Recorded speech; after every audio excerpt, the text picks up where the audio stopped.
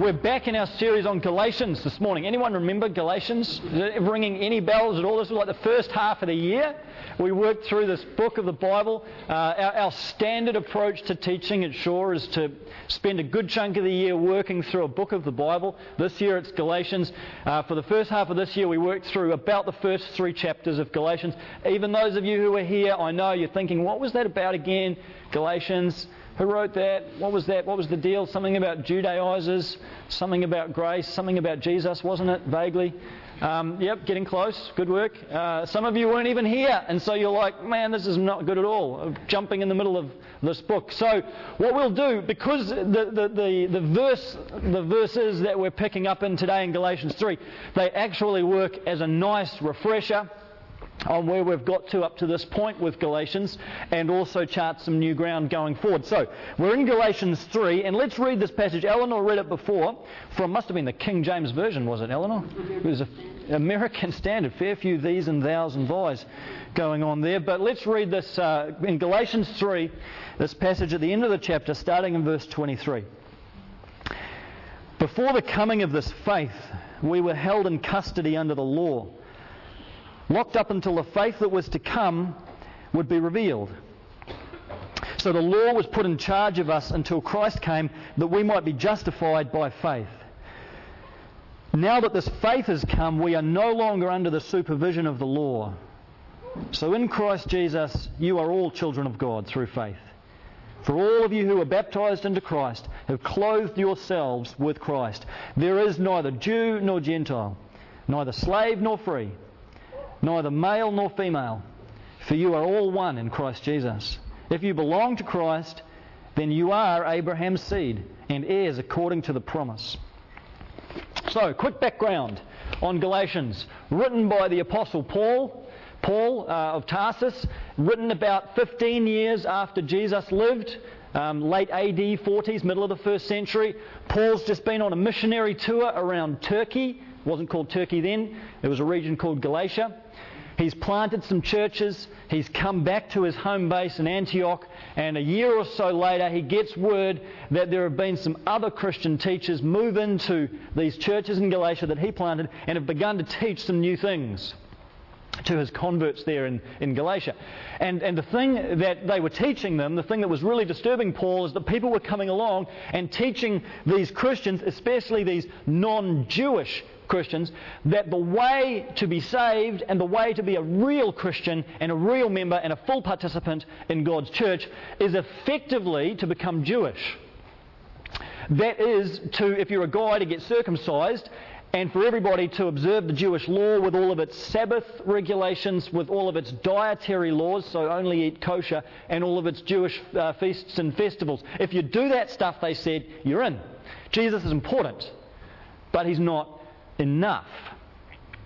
Paul is completely furious about this. He doesn't see it as a minor little issue, one of these things on which we can agree to disagree. For him, this strikes at the heart of the gospel. It is an affront to the gospel to suggest that you need to have Jesus plus anything. Jesus plus particular law-keeping, particular identity markers, whatever. Paul doesn't care. It's just this idea of Jesus plus is absolutely abhorrent to him. So he writes this stinging letter. It's hasty, it's fiery, it's Paul at his most worked up, which is great stuff to see. He's in a rage, really, I think, and in a holy indignation, and he's writing this letter to try and convince his audience in Galatia, what are you doing being led away by this rubbish? Come back to Jesus, come back to grace, come back to the cross. That's all you need. That's it. That's basically the message of Galatians in a nutshell. One of the questions that comes up in view of that argument is, what on earth then is the purpose of the Old Testament law? If it's not necessary anymore, if we don't need to keep it, if all we need is Jesus, what's the point? Was it just a waste of time? Was it just a failed experiment? Was it a mistake on God's part? Did he kind of try something and then it didn't really work, so we flicked this, change to Jesus, go to plan B? And this is where Paul picks up the argument in Galatians 3. He talks about this. He says, well, the law is not a bad thing. He describes what its purpose is. In verse 24, there's this succinct little description of the purpose of this Old Testament law. He says, so the law was put in charge of us until Christ came, that we might be justified by faith. Some of your translations there have the law as our tutor. Some of them might have the law as our disciplinarian. The word that's behind all of that is this Greek word pedagogos, and it's where we get the English word pedagogue, which means a teacher of young children. And in Paul's day there was this role called the pedagogue.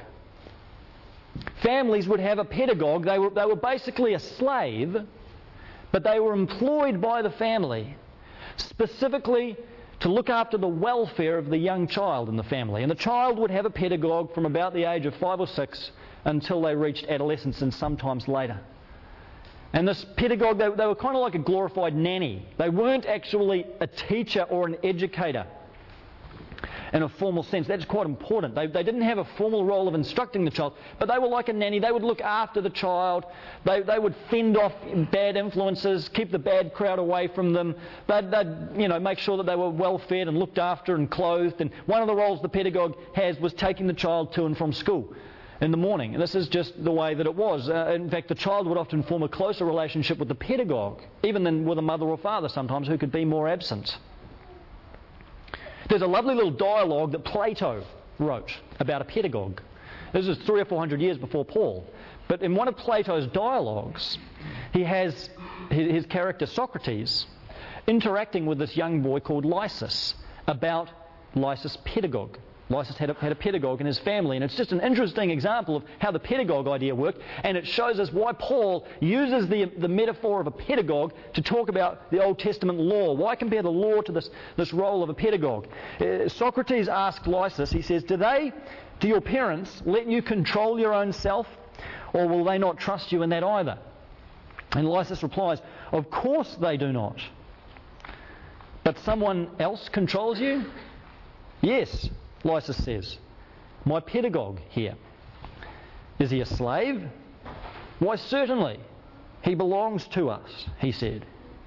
What a strange thing, I exclaimed. A free man controlled by a slave. But how does this pedagogue exert his control over you? By taking me to the teacher, he replied. And that's the clincher. This is the role of the pedagogue, is to take the student to the teacher. The pedagogue's not the teacher. He transports the child to his teacher. Now you see why Paul might be saying to us the law, the Old Testament law, it's a bit like a pedagogue. Because the role of the law was to take us to the teacher, who is Christ. That's the whole point. The law's not bad. The Old Testament's not a mistake. It's not a failed experiment. It's good. It had its role. It had its place. But its point was always to lead us to Jesus.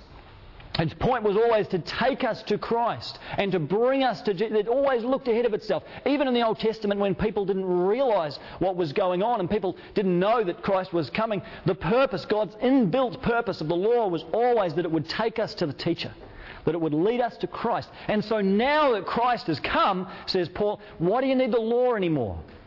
You don't need this thing. You don't need the supervision of the law because now you've got the teacher. It's like you've come of age. You've become an adult. You don't need a pedagogue anymore. You've got Jesus now. The real teacher has come. And the way Paul describes this, he says, because Jesus has come, we are now justified by faith. That word justified is so important in Galatians. You might remember that from earlier in the series.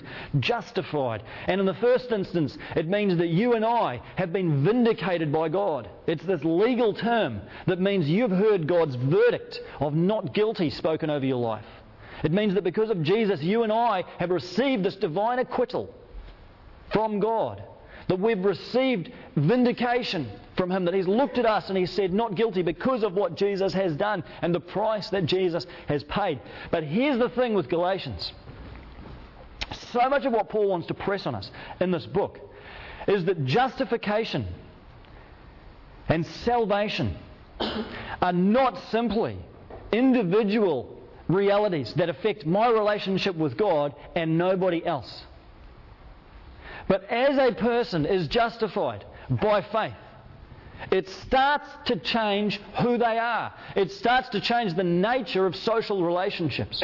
It starts to restructure human relationships with one another Justification is not just a personal, private, spiritual transaction that happens between you and God and affects no one else. Justification has a social dimension to it as well. And the profound reality of the gospel is that as it takes hold in human lives, it starts to open up new possibilities of relating to each other. New possibilities that cut across old dividing lines and old distinctions and start to create this new social fabric. Brand new relationships that look completely different to the way relationships look in the world, full of rank and status and hierarchy and position. Relationships that are formed around the gospel, that are formed around the cross, that are formed around the work of Christ, start to look different because of the justifying work of Jesus. And Paul gives us in this climactic verse in Galatians 3:28, it's really, I would say this is like the pinnacle of the whole book right here. He gives us this vision of what it looks like when the gospel takes hold not just in an individual person's heart, but in a group of people, in society, among human relationships. What is this vision of life that the gospel is actually able to produce? And here it is in the most succinct way in verse 28, but there's so much here. He says, "There is neither Jew nor Gentile, neither slave nor free, neither male nor female, for you are all one in Christ Jesus." That's the outworking of the gospel. And what Paul's done is he's gone to the most far-reaching distinctions in the ancient world, the three most entrenched social divisions that existed. And he's shown how the cross of Christ just cuts right through those layers of status and hierarchy and position.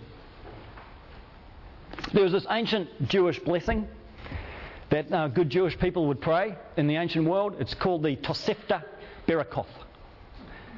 And in some circles, Jews would pray this daily. Let me read it to you, right? See what you think of this as a prayer. "Blessed be God that He did not make me a Gentile. Blessed be God that He did not make me ignorant or a slave. Blessed be God that He did not make me a woman." I'm not making this up, man. All right, this is not the new prayer of Shore Community Church. This is not my prayer, but this is to give you an example. This is actually how it worked. This is actually how people prayed. This is actually how people thought. Because in the Jewish mind, and again, this is not to be disparaged, this is the culture of the time. Jewish people really did divide the world up this way. They saw the world as basically made up of two groups, Jews and everybody else. Gentiles. That's why they had one term that just covered everyone else, Gentiles.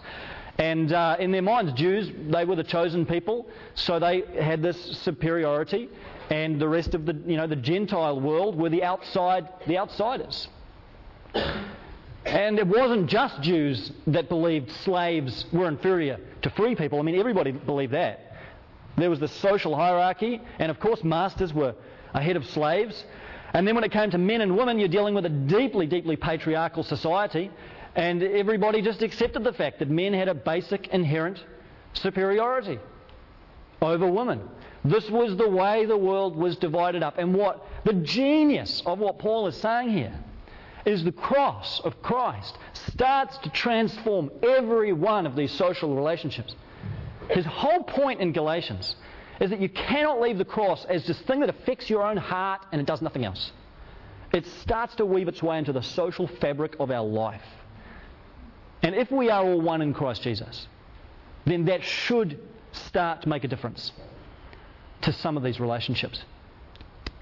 So let's look at them in a little bit more detail. These three categories, it's so succinct, you just gloss over this verse, but there's so much here. He starts by saying, there is no longer Jew nor Gentile. And obviously this is the whole issue in Galatians, is that there are these Jewish teachers who are claiming effectively that to be a Christian you've got to come through the door of Judaism. You've got to get in through the door of Israel, and therefore Israel has this position of superiority over Gentiles. And this was affecting even the church. So that there is this racial dividing line effectively right down the middle of the church. Jews on one side, Gentiles on the other side, with a clear sense of position. The Jewish people are the ones. We have made it. We are in. Yes, Jesus is important, but you must become Jewish. And Paul is just completely furious that this kind of racial segregation, this kind of racial division has taken place because what the cross does is comes and levels the ground culturally, levels the ground racially, levels the ground ethnically, so that there is this unity, there is this oneness, and it's the opposite of what should have been happening in Galatia. These churches are creating a cultural hierarchy, and Paul's saying, no, it needs to be flat. We all have access to the one Saviour. We're all saved into the same family. There cannot be this kind of dominating of one culture over another culture. And you and I can look at that and go, well, that doesn't really relate to us because we don't have that sort of overt racism today. We don't, obviously we don't do that in the church. So what does this have to say to us? But I wonder whether it's still possible for us to do this in really subtle ways. Whenever you just crack a seemingly harmless joke that puts down another culture, puts down people of a different ethnic group, because it's funny, because it's popular, because you're in the moment, and it just seems like it'd be a bit of a laugh. What we're doing is putting up these walls that the gospel has actually torn down. And we're working against the cross of Christ.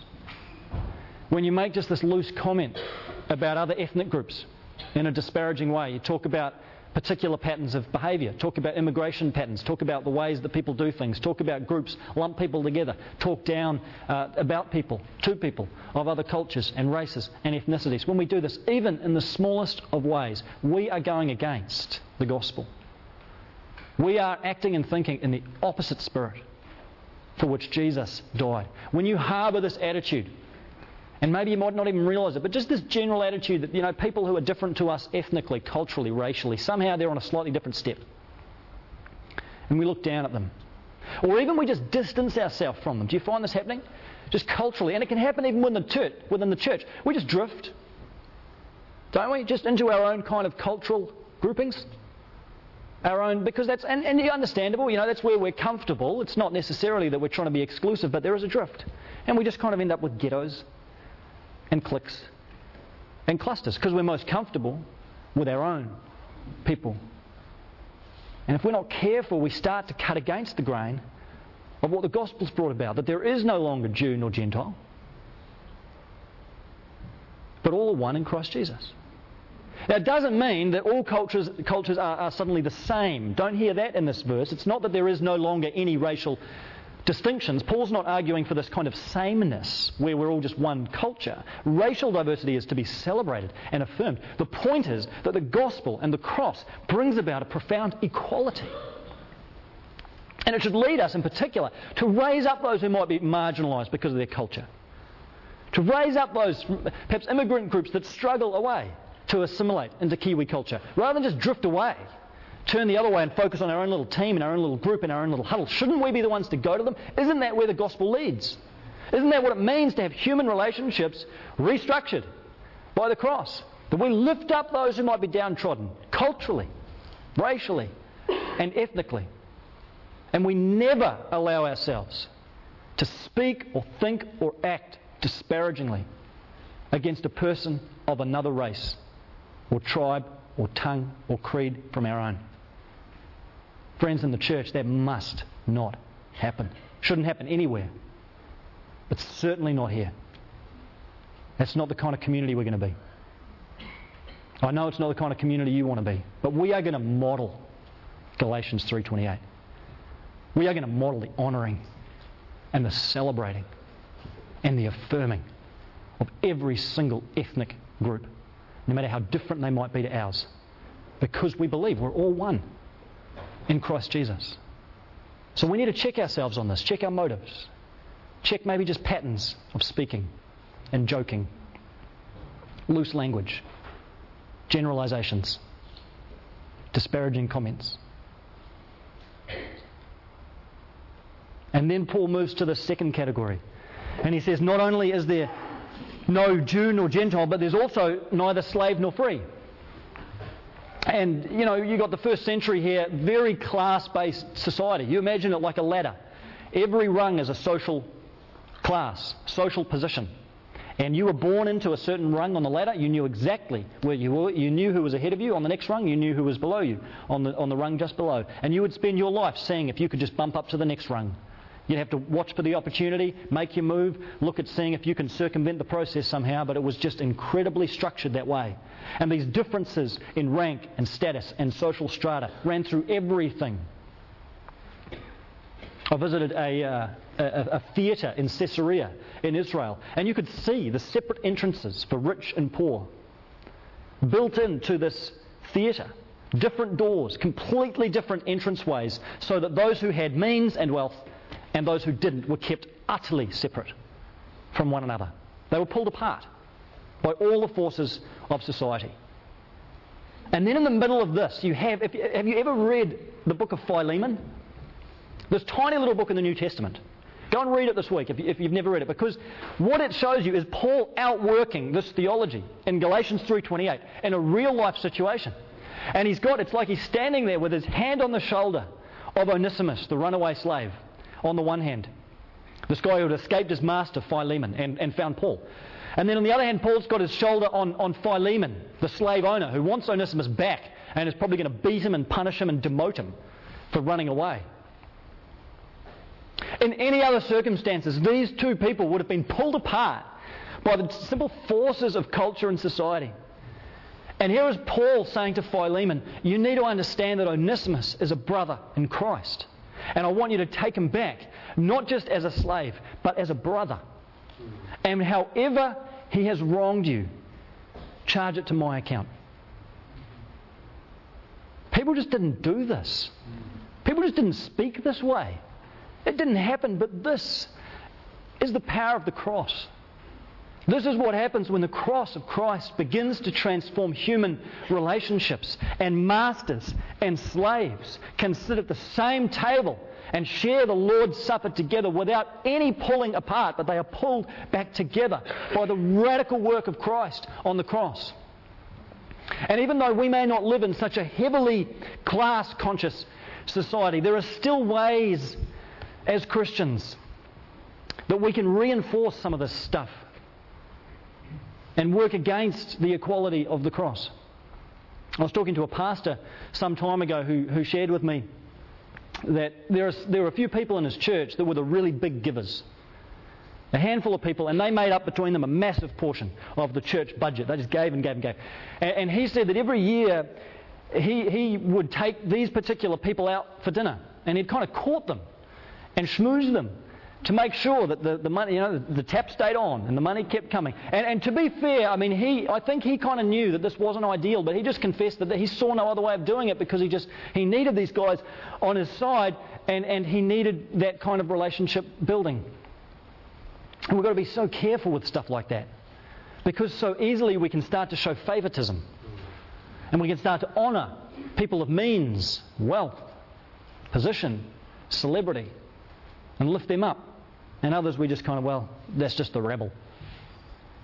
And we can start to put up the same walls that the Judaizers were putting up in a different kind of way within our own community.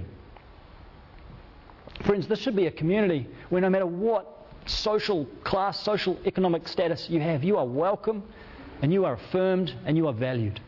That whatever rank and position and status there is in the world, it's turned on its side and everyone's lifted up in the church. That's how it works.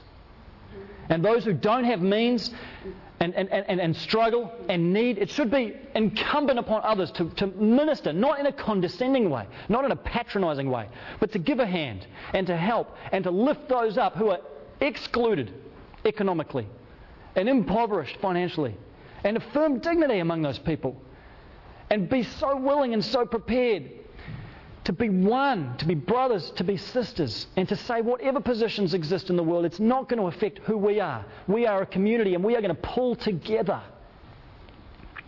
And it should transcend, it should work its way out even into our own workplaces, even into who you are this week in the context of your working life. If you're an employer, shouldn't this affect the way you start to see people that you're managing, people that you are supervising, not just as commodities, but as human beings with inherent dignity and worth, made in the image of God? Even if they don't know Christ, we can model this to them. We can model this kind of equality and affirmation of their value as human beings. taking an interest, showing some compassion, caring when they're struggling. And if you're an employee, you've got supervisors, superiors, managers over you. Doesn't this affect the way that you see them? That you don't slate them to other people? You don't treat them just as monsters? No matter how you're treated by them, you show them that dignity.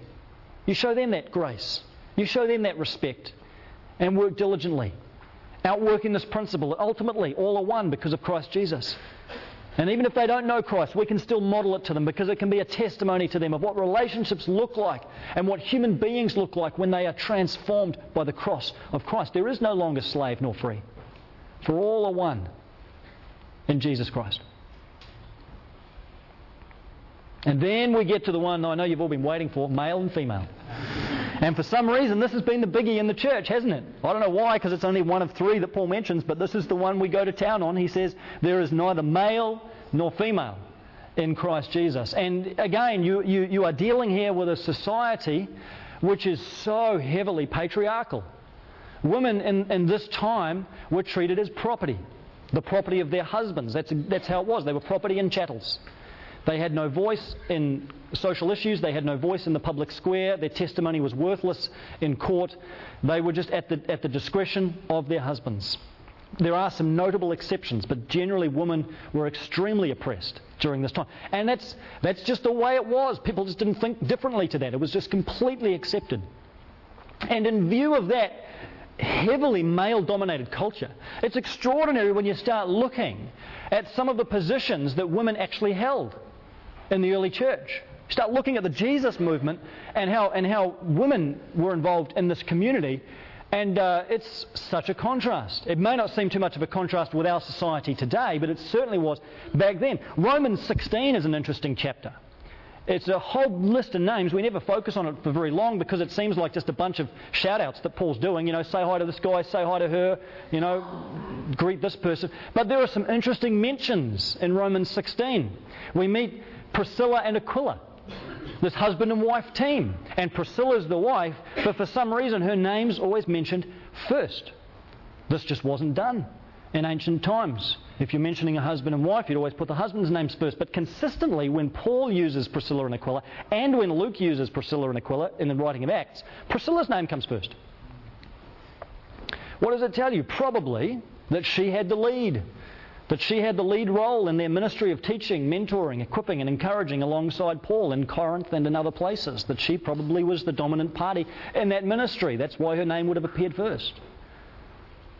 We also meet in Romans 16 this woman called Phoebe, who was a deacon in the early church. Deacons were involved in administrating and organising and leading the church, and there's Phoebe right in there in the mix. The most interesting reference, though, I think, in Romans 16, and I think it's Romans 16:7, we meet this woman, Junia. And Junia is mentioned along with her husband Andronicus. And Paul says about them that they are outstanding among the apostles. So here you have a woman who holds the highest possible office, the highest possible position within the early church, higher than a deacon, higher even than an elder. She's an apostle, a leader probably over several churches, who would lead and would correspond and would teach with apostolic authority. And churches, I don't think churches did this stuff just to be clever or novel. It wasn't encouraged in ancient society. It wasn't something you did to win friends. It looked quite different. But they did it because this outworked Galatians 3:28. Even if they didn't have that particular letter in their hands, they understood something of what Paul is saying, that there is no longer male nor female. It doesn't mean, again, that we're all just the same and that gender distinctions don't exist. Of course, we want to affirm masculinity and femininity as different things, valuable in their own right. But what Paul is saying is this should not lead to rank and hierarchy and levels of authority and position, especially within the church. But women should be lifted up. And they were in Jesus' ministry and in the early church. And sadly, this is an area where the modern church seems to be so far behind. We're lagging behind the rest of society. We're not living up to the heritage that Paul gave us in Galatians 3:28. We should be the first to lift women up. We should be the first to empower and equip. And I know there are differences in ways of understanding specific gender roles within the church, but I think it's bigger than even that issue, because even in churches that have quite an egalitarian structure, there can still just be this attitude sometimes. I don't know whether you've picked it up, but just this kind of attitude that the real work should be left to the boys. You know, the real work of ministry. At the end of the day, that's the work of the boys. And the women, if you could just sit in the corner and make some scones, that'd be great. Now, I've got nothing against good scones, by the way. I had one this morning. Delise Devonshire made some scones for the worship team, and I partook of one, and I appreciated that spiritual gift. That was blessing me. But the point is, the Spirit has given gifts to men and women. All kinds of gifts, including gifts of leadership and teaching. And we must not neglect these gifts. And women, if you have felt just through subtle ways pushed down or marginalised or excluded from life and fellowship and full participation in the church, I'm sorry, because that's not who we want to be. We want to be a church that embodies Galatians 3:28. There is no longer male nor female, for all are one in Christ Jesus. And I know some people say, but that's just a spiritual principle about salvation. It doesn't mean, that there should be no restrictions and all that kind of stuff. But the whole point of Galatians, surely, is that the gospel isn't just a spiritual principle. It has to have real social impact. That's the point of the Jew-Gentile thing. Paul's never saying that's just a spiritual principle. He's saying outwork it, make it practical, live it out through equal standing of Jews and Gentiles, slaves and free within the community. And we come to men and women and we kind of want to do something else with it and twist it and play some biblical acrobatics with it. But it's right there. There is no longer male nor female. We need to raise women up. We need to release the giftings, not pacify them, not just sort of pamper them and tell them, you're all right, dear, you just sit there and just nod and smile. But whatever ways in which women have been gifted in the church, our role should be to release that and be blessed by that. I'm blessed to work beside a number of women on our staff team, godly, gifted, capable, anointed women. It's a privilege. Wouldn't want a few more boys to balance up the numbers at times, but it's fantastic. And this is the ethos of our church. We can have debates over specific gender roles and how you understand certain texts, but there is a principle here that we must affirm and give some practical expression to in the life of our church. So I think you could draw a straight line from Galatians 3:28 to William Wilberforce, the British abolitionist, who out of his Christian conviction was instrumental in overthrowing the British slave trade, outworking this principle. You could draw a straight line from Galatians 3:28 to Nelson Mandela, who out of his Christian conviction worked for the dismantling of apartheid and racial reconciliation. Neither slave nor free, neither Jew nor Gentile. You could draw a straight line from Galatians 3:28 to Kate Shepherd, New Zealand woman, who out of her Christian conviction campaigned for the right for women to vote. These weren't perfect people, but these were Christian people who understood that the gospel not only creates profound internal transformation, but must lead to real social change, or else it's not the gospel at all. And this should be supremely embodied in the church.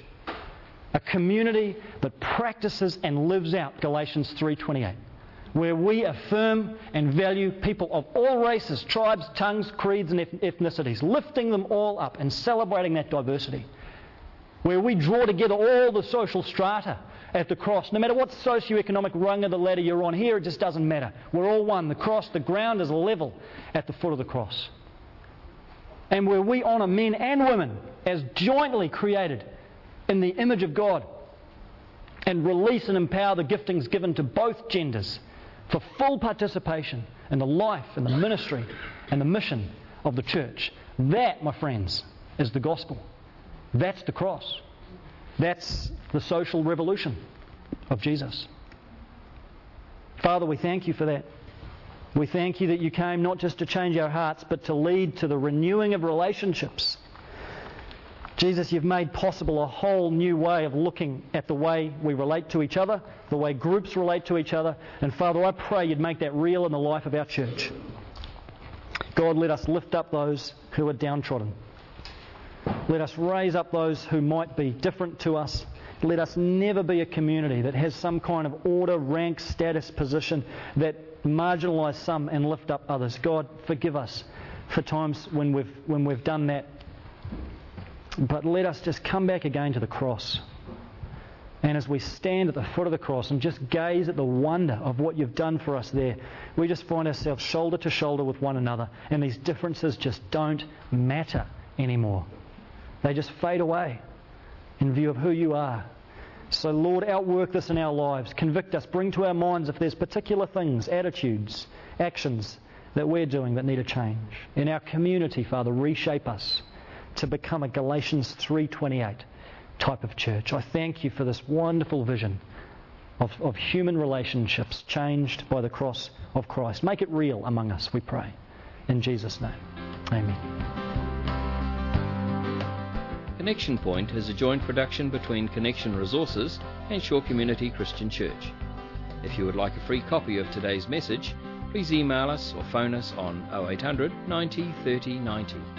To subscribe to our free podcasts or to listen to the latest message, go to connectionresources.org.nz.